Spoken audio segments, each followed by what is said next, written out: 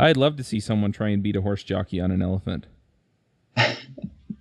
I'll add that to the calendar. This episode is sponsored by Linode. Do you need a Linux server for your latest creation? Then check them out. They provide SSDs, 40 gigabit per second network connections, and top-of-the-line hardware to run your server on. It deploys Linux in seconds from the Linode cloud, and you can choose your Linux distro and node location right from the manager. They have locations in Asia, North America, and Europe, and they have a sweet set of tools to make it easy to manage it. If the web interface isn't your thing, they also have an API and a command line, so definitely go check them out. They also provide two-factor authentication, IPv6, DNS manager, cloning, scaling, and everything else that you want. So definitely get the most out of your Linux node and check them out at linode.com. And check them out at devchat.tv/linode. Hey everybody, and welcome to another Adventures in Angular show. This week on our panel we have Joe Eames. Hey everybody. Lucas Rubelkey. Holler! I'm Charles Max Wood from devchat.tv. One quick thing before I introduce our guest. He's actually one of the speakers for Angular Dev Summit, which, as this is released, is going on right now. So if you go to angulardevsummit.com, you can still get a free ticket. The all-access passes are also available. This should come out on Tuesday. The price goes up on Wednesday. So if you want the all-access pass with the chat and everything else, videos, then you definitely want to sign up for that right away. And our guest today is Gleb Bahmutov. I hope I got somewhere in the neighborhood there. Do you want to give us a brief introduction? I don't think you've been on the show for a while. Yeah, sure, Chuck, and thanks for inviting me. I'm Gleb Bahmutov. I've been, involved with Angular, a web application framework, a long time ago when Angular just turned 1. And I loved it. And I've been doing different things. I'm not working in the front end anymore. So I've been doing a lot more Node.js work. I recently joined a small startup called Cypress, and that's the subject of this podcast. Yeah, in particular, I kind of want to get into end-to-end testing, and then you can kind of talk about how Cypress solves these particular issues.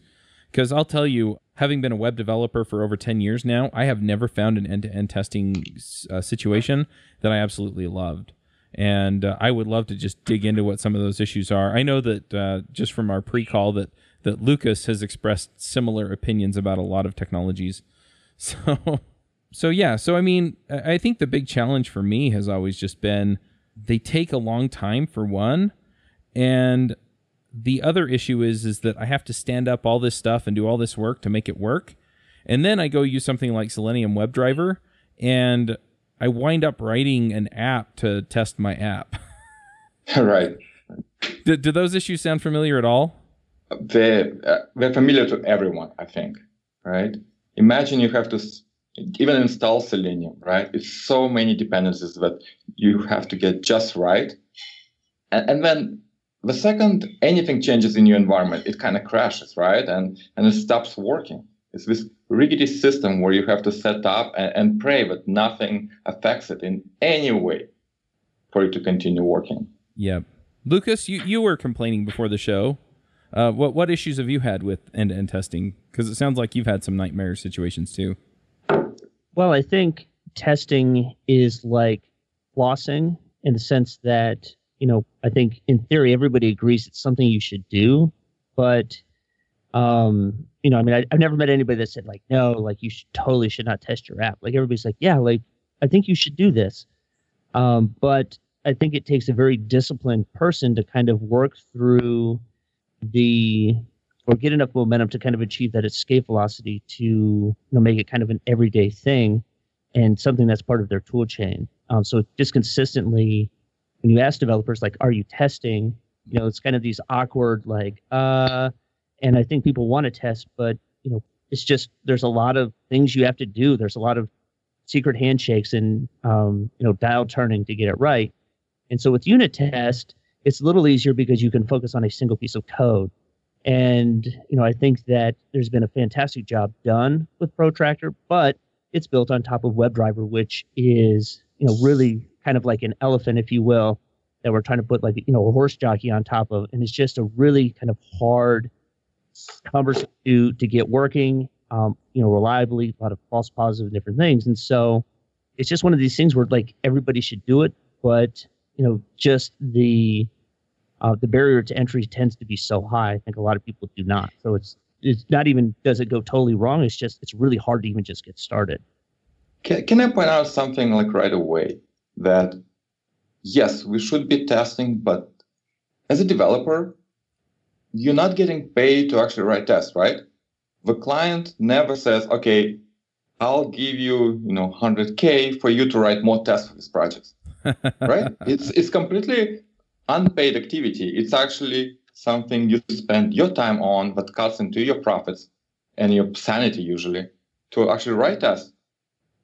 And what happens as well is if you're actually trying to write new features for which you do get paid, the tests get in a way, right? They are tremendous drag because if you refactor a feature, if you change how it works, all of a sudden you have to, if you have tests, rewrite the tests as well. So at some point you look at that, it's like, I should actually drop all the tests because I'm not sure if a feature is actually doing what the client is expecting to do. So I'm not going to write any tests because, well, I'm not sure if the test will actually be useful. So the tests get in your way. You're not paid to actually write tests. And all the extra effort that goes into setting up a test tool, writing the tests, and then, actually using them is pretty much wasted, I would say. Now, or could be wasted. I've worked for companies where it was mandated that we write tests, but it was usually pretty complete unit tests and then end-to-end tests if they didn't take too terribly long. Right. And the other I think that companies should pay by the unit test. That should be the only way people get paid from now on. There you go. You have 135% test coverage. Like also, per test. Yeah. Well, so I don't want to poo-poo on tests, though. Like there is, a lot of studies that shows, well, I think that the fallacy is that, we're not going to write tests. It takes too much effort. But over the course of the, software development life cycle, that, when you write tests, it actually allows you to get more done, quicker and more reliably. So it actually reduces the overall quality, or rather, expense and effort of the project in the long term. But it's very hard to, really convince that because it's rather intangible at the beginning. Absolutely. Yeah. But tests do give you confidence, right? Ultimately, you need the software to work. And the only way you can kind of check it if it's working or not is by running it through a bunch of tests. Now, are the tests hard to write? Yes. And that's a second problem that I think we should talk about is, the testing pyramid, right? So Google came out with a book, Testing Software, and on the cover they put, the triangle, the testing pyramid. And at the base of a triangle, you have your unit tests. You write a lot of unit tests. They test each part of code in isolation. And then you write a fewer tests, and that's your integration tests. And finally, at the top of a pyramid, like a very small percentage, are end-to-end tests. And everyone is like, oh, yeah, that makes sense. It's easy to write unit tests. But imagine yourself from a client's perspective. To the user of your website or your web app, the end-to-end test is what matters, right? That's what we see. That's what we experience, right? If I cannot add an item to it, to my cart and check out, that's my end-to-end experience that's not working. I don't care if you, have 100% code coverage on every aspect of your code. If it doesn't work together when it's deployed, then I don't care. I think, the software is broken. We just have this perspective of testing pyramid because it's determined by the tools we have and not by how relevant it is to the actual human user that's outside of our system. I don't know. All of my users, they go in and they use my string down caser, and then they use my other little piece. And no, they don't. You're right. One other thing, just, because you're making the case for end-to-end tests, and I completely agree with you, especially when it comes down to, different levels of integration. If you have things that have to run the whole stack and back and forth and microservices and all the other things that we do nowadays, it can get, it can get complicated.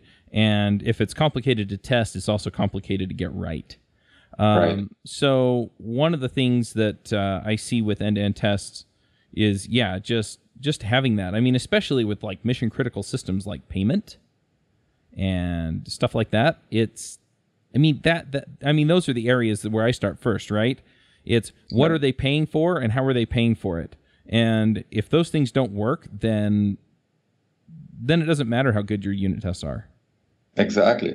We write a lot of unit tests not because they are really determining the quality of software, but because they're so easy to write. We have a choice of excellent testing frameworks for JavaScript, right? It's kind of like golden age.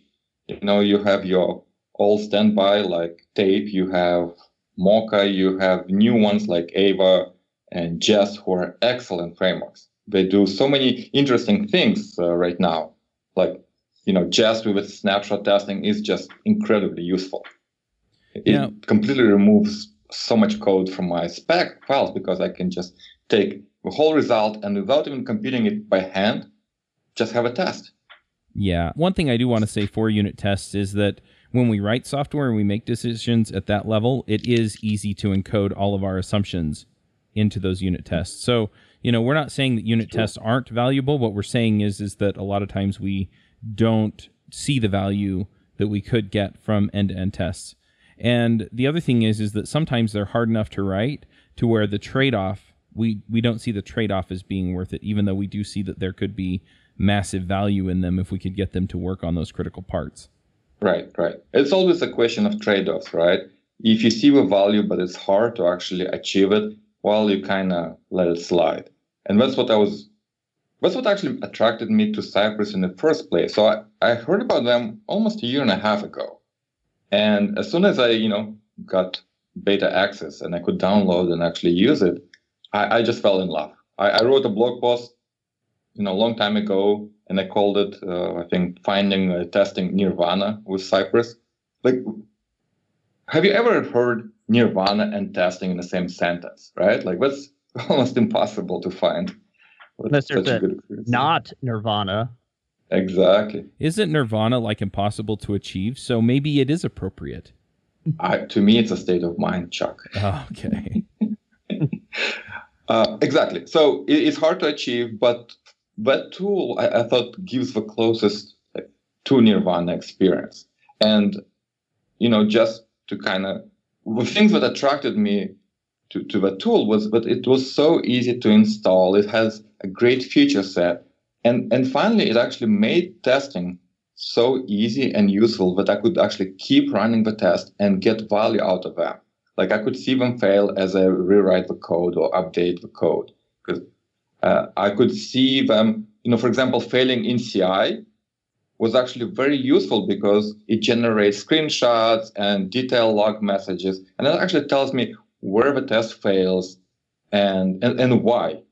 And it was so easy to actually look at the assertion, and instead of like seeing a ginormous stack trace with mostly like promise callbacks, I could actually see what failed and why. And I could I forgot to initialize this data or something, right? Or this call to the server backend failed.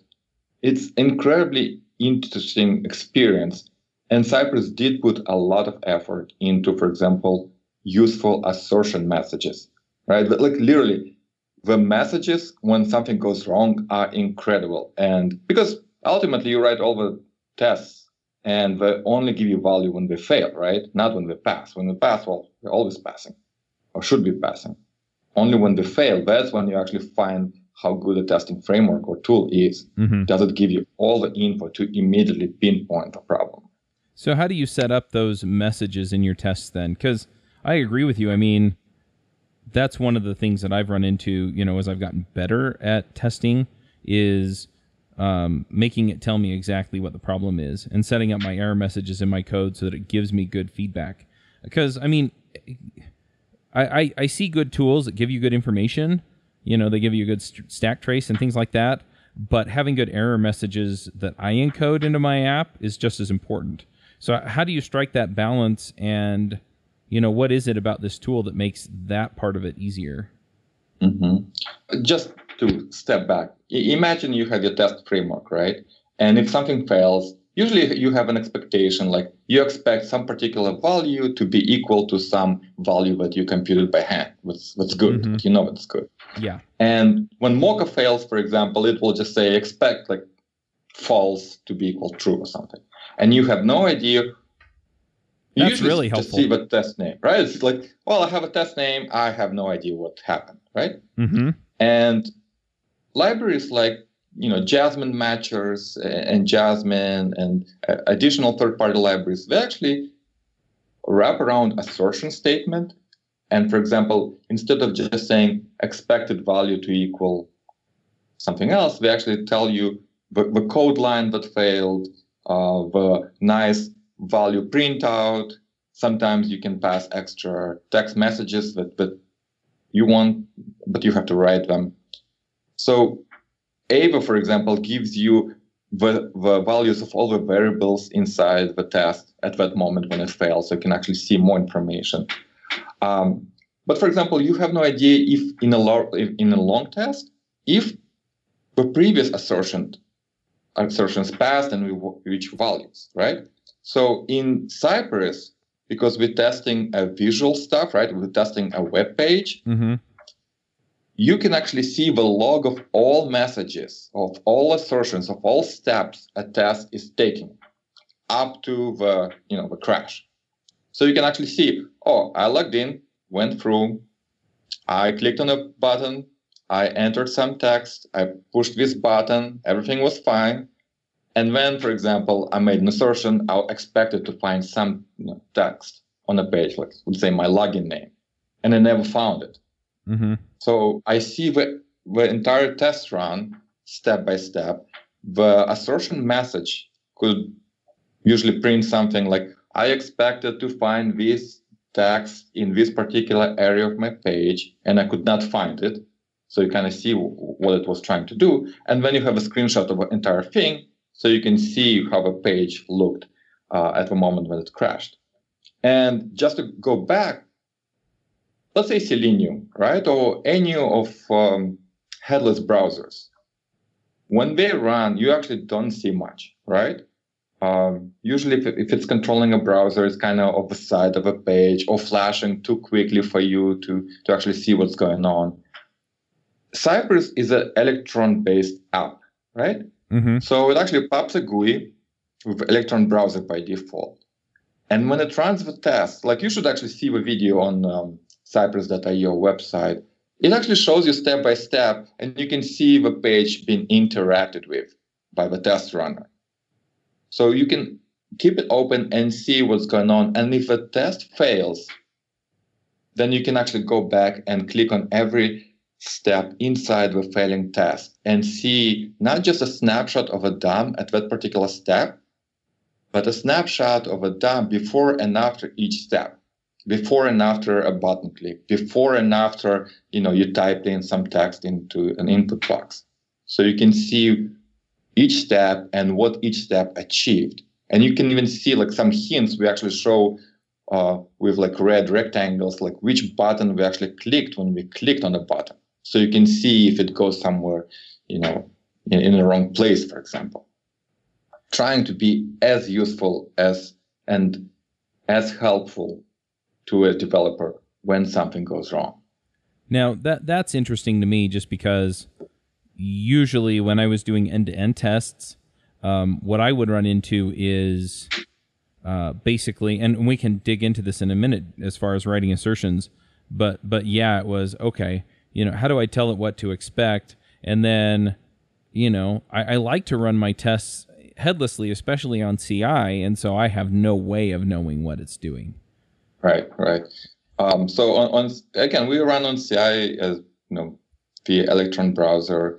We can record everything there. We take the screenshots. For us, the Electron runs in CI like without any problems. As long as you have virtual server, XVFB, then it works. We have tests and examples in every possible CI. We have Docker containers that we prepare with all requirements. We even have a Docker images with Cypress pre-installed. So if you have a repo, you can just use that container and start testing right away. It's a sweet system. We never have problems.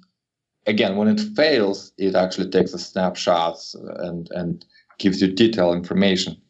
And just on the other side, not only you can take screenshots, you can record the video of a browser while it's running, and you can either store it locally as a movie, or you can upload it to our Cypress dashboard, which is our SaaS paid product. So just a little plug.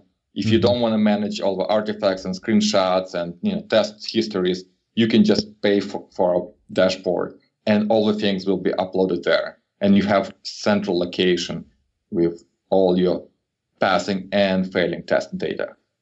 So the Electron app is free then? But yes. So just to kind of describe our plans. So we wrote this Cypress testing tool, and it's great. We convinced some companies to pay for beta access, and I was at a company before where we actually paid to have beta access, and we were very happy. And later we kind of heard the same kind of objection to trying Cypress and using Cypress. And the objection was, if I invest time and I write my end-to-end tests using Cypress API and using Cypress test runner, what happens when Cypress folds or decides to raise prices tenfold? All that effort kind of goes to waste, right? Mm-hmm. So nobody wanted to invest in a small company's proprietary testing product. So after long soul searching, we have decided that yes, we kind of got a good thing. We knocked that testing thing out of a ballpark. But we have to open source it. Otherwise, it will not gain market share at all. It's just and you would not invest too, right, your time into writing something for closed source to run. So we decided to open source the entire desktop application thing. You can run it yourself. You can run it on CI. It's Electron-based app. It has all the features. There are no limitations. And that thing will be open source really, really soon. We are preparing a major release 1.00, where all the limitations of beta access will be removed. All the source code has been pulled into a single repository. It's very, very well tested. It's building. It's a nice tool to have. And now you can write the Cypress test and, kind of sleep, assured that your investment in writing test will not disappear. And Cypress as a company has a paid product, which is our SaaS dashboard, where, just running your tests, 100 times in CI is nice. But what happens when there is a failure? You want to record a video. Now you can record the video and probably store it as artifact on your, CI server, but you can send it to our dashboard, and then comparing the successful run to a failing run would be trivial. And Cypress actually generates a lot of data. Every time you click on a button, it generates events that describe what happens. So what we can do in a SaaS product is be very efficient about how you investigate a failure, right? You can kind of compare the failing and passing test run and quickly find, this is what changed. This is the different event. Let's say my backend did not respond in a way, I hope it would respond. And that's what led to UI failure later. So we have some sweet, features in a SaaS that are not part of the app, not because the app is limited in any way. No, it's just the app by itself, by working with single test run, cannot do these things. Right. Think visual, diffing of screenshots. You cannot do it in a test runner. You have to have previous, screenshots if you want to do visual difference, right? So that's what we hope to make money on, the SaaS product. But the tool itself, completely open source, and we welcome contributions from community. For example, we have limited ourselves to Mac and Linux platforms, and people asking for Windows version. And it's an Electron-based app, right? It should be easy, but we just didn't have time to implement the Windows support yet. Right. So nice. Well, I think that's a pretty decent walkthrough of what you get with Cypress. I have some other questions about just end-to-end testing in general, though, that I would like to dig into. But first, why don't you tell people where to go get the open source version and the SaaS version, just so that, if they're like, oh, I'm so interested in this, they can go check it out while they're thinking about it. Okay, so for everything Cypress related, cypress.io, like a tree, cypress.io. There are links to beta access programs, so you get notified when the open source launches. Follow us on Twitter at cypress.io. We have a Gitter channel where we constantly ask questions at Cypress/Cypress. And we do have a GitHub repository where right now all we do is answer people's issues, right? Which we kind of use to keep track of feature requests and bugs. That GitHub repository, cypress.io/Cypress, will become the open source once we move all the code there. Okay. So I guess people have started that repository with more than 1,000 GitHub stars, and I can only imagine how popular it will become once it actually has code and not just problems. This episode is sponsored by Hired.com. Are you searching for a new job? That can be stressful, scary, and time-consuming. Pushy recruiters try to sell you on roles you don't actually want, and the job boards make you feel like you're throwing your resume into a black hole, never to be seen again. And sometimes you go all the way through the interview process just to find out at the very end that the salary, offer, or company culture doesn't match what you're looking for. Hired is the world's most intelligent talent matching platform for full-time and contract opportunities in engineering, development, design, product management, data science, sales, and marketing. We make your job search faster, focused, and stress-free. Instead of endlessly applying to companies and hoping for the best, Hired puts you in control of when and how you connect with compelling new opportunities. After completing one simple application, top employers apply to hire you. And on Hired, you receive personal interview requests and upfront salary information so you can make informed decisions about what opportunities to pursue over a condensed timeline. Hired offers access to more than 4,000 innovative employers, including big brand names like Facebook and smaller emerging startups. The size and type of company you want to connect with is totally up to you. And we help you find new opportunities in 17 major cities in North America, Europe, Asia, and Australia. Open to relocation? Let them know. Your privacy and autonomy in your job search is of utmost importance. And if you go check them out at the show's link, that's hired.com/adventures in Angular, you can get double your normal hiring bonus. So instead of $300, you get $600 for signing up at our link. That's hired.com/adventures in Angular. So back onto end-to-end testing here for a minute. One other thing that I ran into when I was writing end-to-end tests is what level of specificity to get to. So, for example, if I have a UI and it puts like the username or some other information on the page, right? When I first started writing end-to-end tests, I'd say, okay, well, there should be this DOM element inside this DOM element inside this other DOM element that has this text in it. And I found out pretty fast that if I ever moved it, it would break my test, even though it was fine. And so, at what level do you specify this kind of stuff? I mean, do you just check if the username's somewhere on the screen?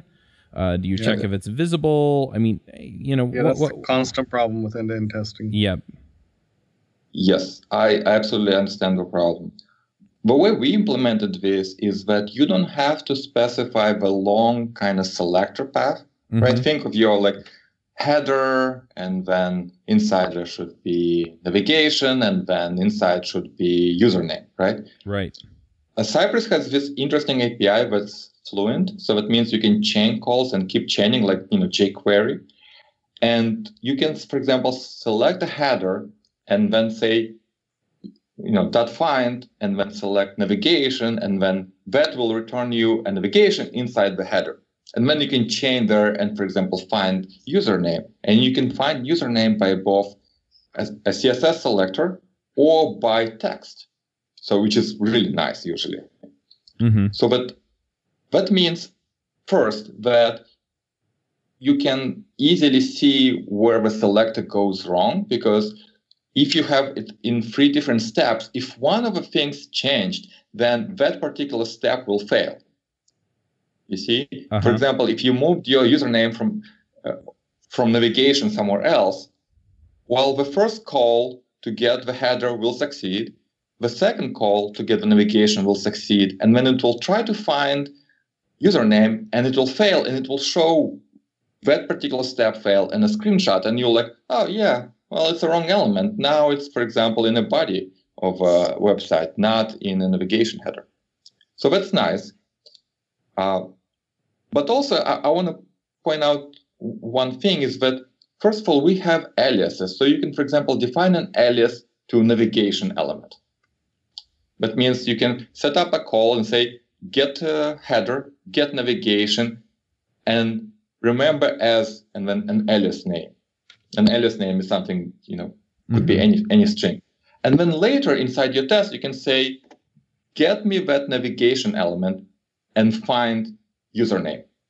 And so you can reuse the same kind of selector, but it's all like a chained API in other tests so easily that you can only set it up once and you never have to repeat yourself. So if you move your, for example, navigation somewhere, you can just update a single alias command and all your tests will stay the same and you don't have to remember it. Okay, so we kind of solve, I think, this problem by being very flexible in how you write your selectors through API and not by hard coding these long selector strings. Right. That makes a lot of sense. I just want to point out one thing where I think a tool independent of any particular UI framework is actually very useful. So think about, a tool like even Protractor, right? It's really Angular specific. Mm-hmm. Something else could be really specific to React, right? Or some other tool or some other framework. And let's say you're doing a rewrite of your website, right? Or you plan to do that. It's hard to actually work with two frameworks on a page if you have to use two end-to-end testing solutions, right? So by actually working with just the DOM and, server requests, Cypress allows you to set up tests and then do major rewrites, switching frameworks, updating libraries, whatever you want.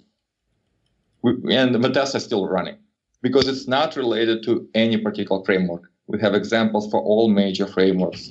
We just work with DOM events and DOM modules. We work directly with server requests by intercepting them. And I guess that's it. And we work with the browser APIs. So you're not depending on a particular framework. So that actually allows you to experiment a lot and rewrite a lot of things without updating a lot of tests right away.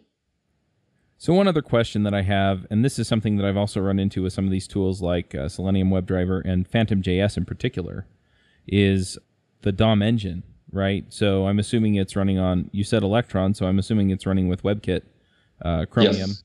But Phantom.js has, at least in my experience, used older versions of WebKit. And, it doesn't update as often as I would like, and so it doesn't always have some of the features that I assume the browser's going to have. Do you just rely on Electron to keep you up to date with your engine? Or we do rely on that. We do rely on that for built-in browser. Okay. But we can also load and control through Chrome Extension API any Chromium-based browser. So straight out of the box, you can run on Chromium, Chrome Canary, and it just works. We are actually looking at supporting other browsers because now the extension API has been kind of standardized, so we can actually control other browsers almost as well as we can control Chrome. So in a future version, we'll definitely support other browsers. So you're not limited to just particular thing. One thought I have to add to why we're different from Selenium, right? And you kind of said it's almost like riding an elephant on top of a horse or something. So Selenium is almost like a black box, and you control it by kind of throwing messages there and say, hey, type this. Well, you don't know when the typing actually happens. You don't know what the DOM looks like, right? You have to ask it. It's very stateless system. It's kind of like black box. You hope that something updates there, but you don't really know. And this leads to a huge problem, which is timeouts, right? Let's say you push a button. Well, when, has your framework actually updated the button and updated the screen? You don't know. You cannot set up a webhooks or mutation observers if you actually use Selenium or WebDriver. So by loading Electron browser, by loading the test runner right inside the browser, we have full control and full access to the DOM API, right? That means that, for example, when you push a button and when you make assertion that the new user login name is displayed, Cypress will actually watch the DOM, and as soon as it notices the DOM mutation, it will compare the text. And if the text is what it expects to find, it will continue the test. So if you look at videos of Cypress, they're too fast. It's not because we sped them up. That's how they actually run in Cypress. They run extremely fast because we have direct access to the DOM. We don't have to wait longer than necessary. And this also has a very nice side effect, is that when you run tests, you almost never have to do, Cypress wait, 5 seconds for something to update, because Cypress has full access to everything.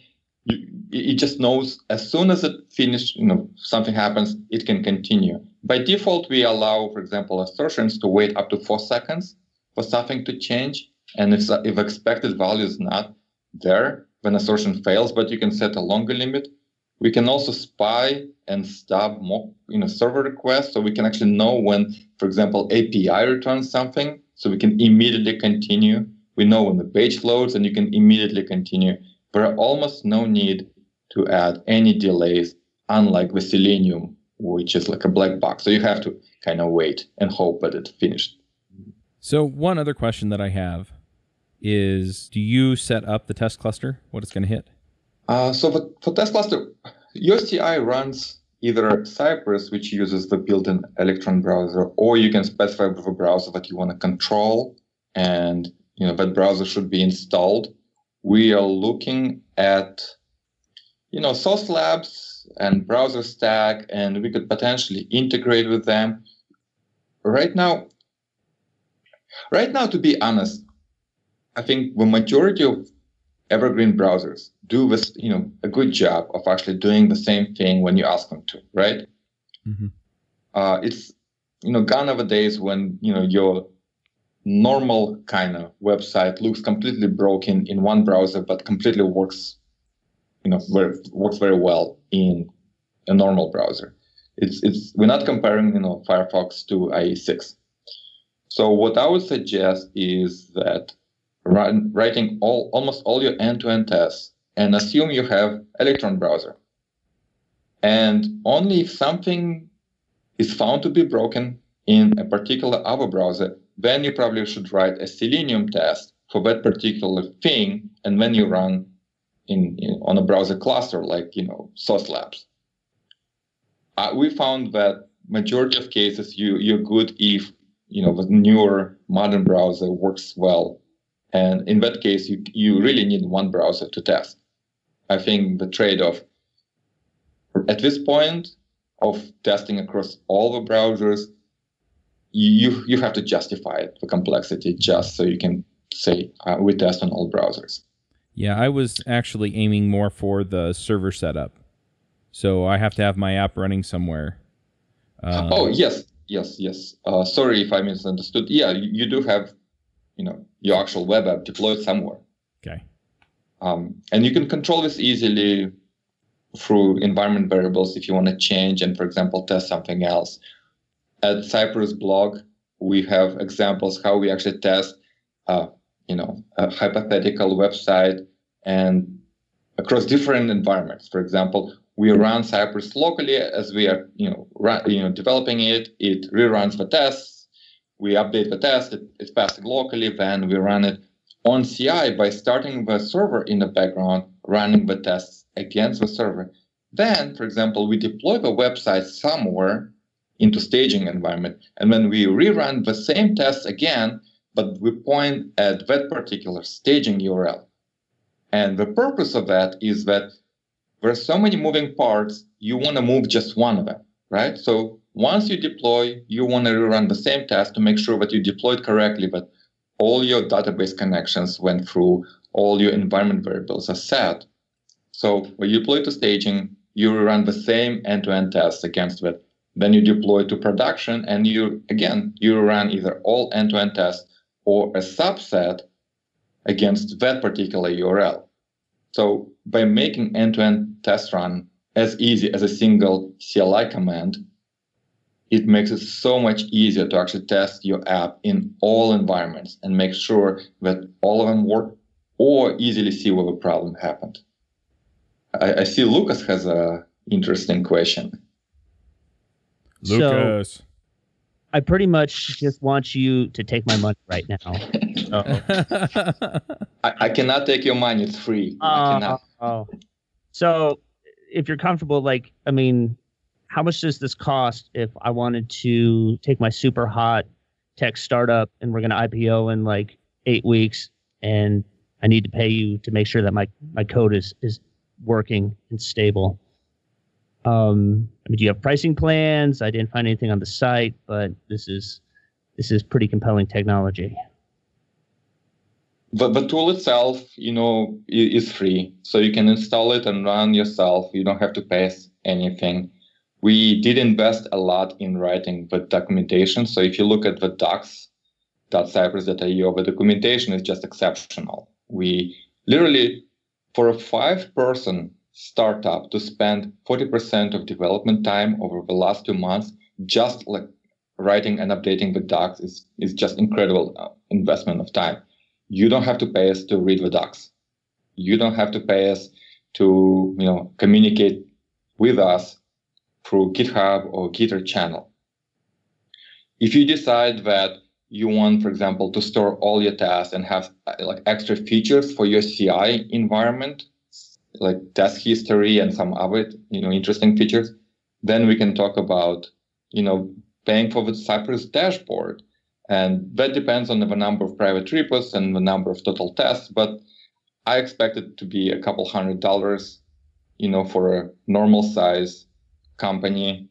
And if you want to pay us for private support and, kind of helping you write very effective end-to-end tests, then we can talk offline. And I'm sure it's not going to break your budget. How much a bad quality will cost you? That's the question you should ask yourself. Ooh, I see what you did there. How much is avoiding a catastrophic failure worth to your company? Exactly. 10, it's 15, not the cost, it's the value. $15. Yeah, that's so I will say this. This is completely, I'm not being paid to say this by any means.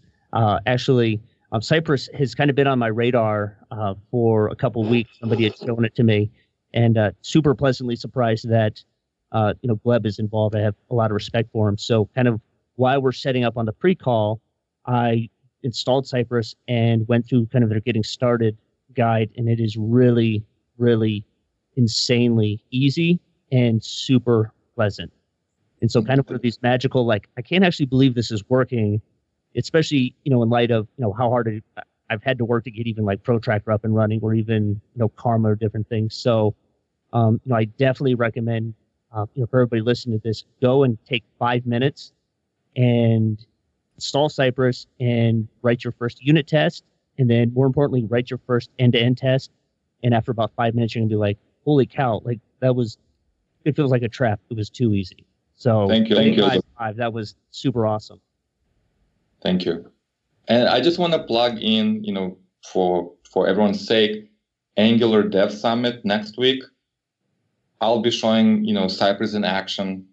I'll be showing how to test an app, what are the common pitfalls, how to stop a server, and do all these interesting things using the latest unreleased yet version of Cypress. So, join in, watch me, pay for the ticket so you can rewatch it later. Everyone should watch Angular Dev Summit next week. Tickets are free. And when tickets this comes are very out, expensive, free. Well, I'll buy 3 then. Yeah, and when this comes out, Gleb's talk is Friday morning. So yes, so it's this Friday. It's not next week. It's this week as this is released. So, we're recording this a week before the conference, but yeah, definitely check that out. because it's going to be terrific. And I really tried to get more hands-on demo style talks. So, some of them are going to be conceptual, but I think most of them are going to be sort of the, here's how you do a thing. And so if that's kind of the thing that you're looking for out there, then definitely check it out. Yes, I'll do my best to do, live demonstration. I probably will record videos just in case, because you never know. But it's going to be just showing end-to-end testing. That's it. Awesome. Anything else that we should have dived into here, guys, as far as, end-to-end testing goes? I think you really would just have to see it to believe it, to be honest. Yep. So go try it. Yes, please go try it. It's a nice tool. I loved it, and that's why after being a happy user for a year, I joined the team. It's that good. Awesome. Well, the last question I typically ask before we do picks is if people want to follow what you're working on now, Gleb, or just follow you on Twitter or GitHub or whatever. Where do they go? Maybe you have a blog or something too. I do have a blog, so you can find me, just by typing my last name, Bahmutov, which is kind of hard to type. Bahmutov as in victory. The easiest way is to follow Lucas on Twitter and find who he follows and find me there. Nice. Follow one person. Nice. So I do have a personal website, glebbahmutov.com. Links to my GitHub projects are there. There's a link to blog. I do blog a lot. There are a lot of stuff, including a lot of stuff on testing. And sometimes I'm active on Twitter. So if you go to Twitter and search for Gleb Bahmutov, you'll find me under my last name. I'm really happy that my parents, as soon as I was born in the Soviet Union, picked a good Twitter handle for me, and I got it. Just my last name. I wonder if Ruble Key's available. I'll be back. Hold the fort down. All right. Well, let's go ahead and do some picks. Are you ready to master Angular? Oasis Digital offers Angular Bootcamp, a 3-day intense workshop class for individuals or teams.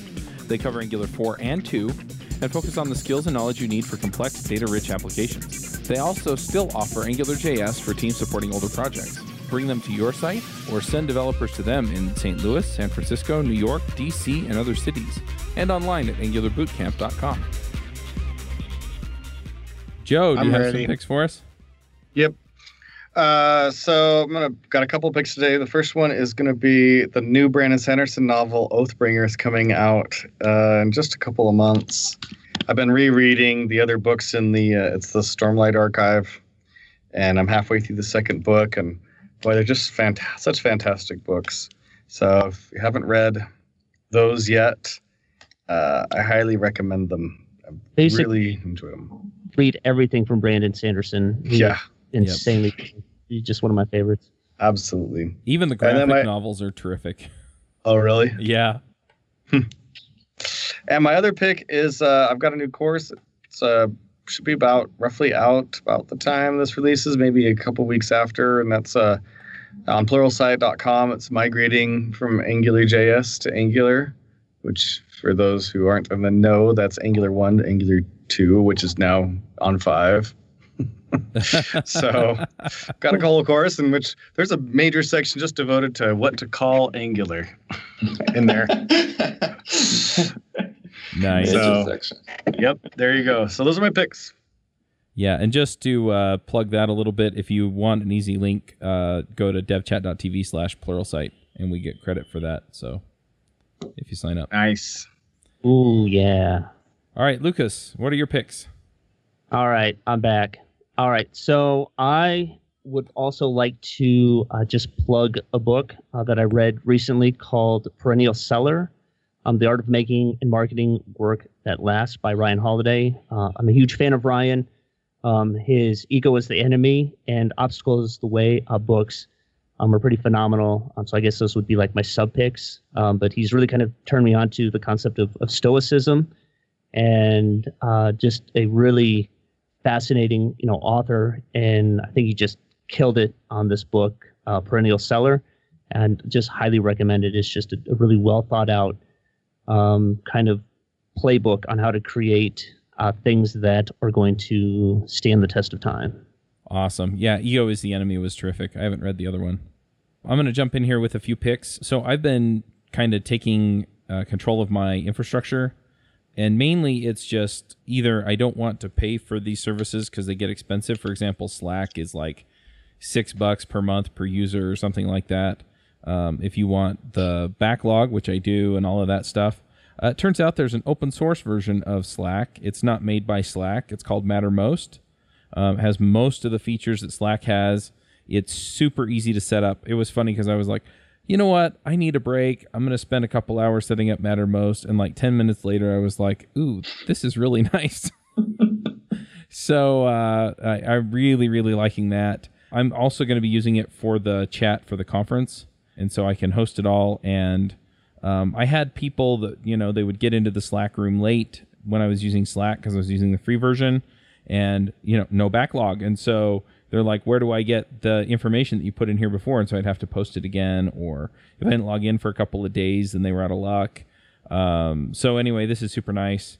And it also allows me to move the infrastructure I have for devchat.tv. I have 5 or 6 people who help me with the podcast as far as production goes. I had to set them up as channel-only people, so I didn't have to pay for their access. And I have a couple other people that do more than that for me, so I have to pay for them to be in, and it just turned into kind of a big mess. And, trying to save costs there. And it's nice just to be able to pull people in and say, hey, this is the, the dev chat place. So anyway, I'm moving stuff over there. Probably going to do it with the Adventures in Angular Slack and other things. So if you go to adventuresinangular.com/Slack, it'll still take you to the Slack room now, but I am going to be changing that. And then, yeah, I'm really, really liking it. They were also picked up by, I think they were bought out by GitLab, and GitLab's another thing that I just set up, and they were super easy to set up too. So if you want your own, basically GitHub that you host yourself, I pay GitHub between the devchat.tv organization and my own private repos. It's not a ton of money, but it's less money for me to just have my own GitLab set up, and then I can also do whatever I want there and keep it private or public or what have you. And so I'm really, really enjoying having both of those things kind of in my back pocket. So I'm going to pick both of those. And then just another reminder, Angular Dev Summit, you've already missed a day or so. Don't miss any more. It's free. I mean, it's free and it's online, so you don't have to travel. Just sign up and then come join us. Gleb, what are your picks? I have only 2 picks. The first one is Ken C. Dodds has done an excellent job, talking about and teaching JavaScript testing course on front-end masters. And he uses Jest for unit tests, and then he uses Cypress for end-to-end testing. And he does like an exceptional job explaining both tools in great detail and showing how they can be used effectively. So Ken C. Dodds front-end masters JavaScript testing is excellent. And my second pick is a competitor to Cypress called Test Cafe.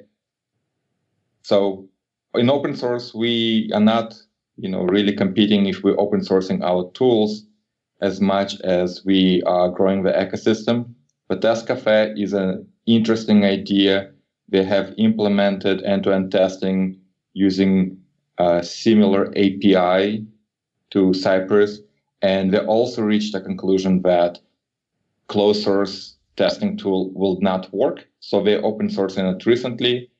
And it's a great tool. You should check it out. See if you like it even better than Cypress and use it. They picked a strategy of creating a paid version that they will release with extra features. So you can use open source end-to-end testing tool or future paid version with extra features. So we'll see how that works out for them. So check out Test Cafe. Excellent project. Awesome.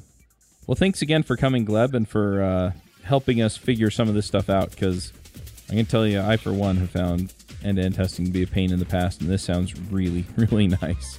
Well, thanks for having me, and happy testing. Yep. See ya. Bye. Peace out. Bye. Bandwidth for this segment is provided by CacheFly, the world's fastest CDN. Deliver your content fast with CacheFly. Visit CACHEFLY.com to learn more.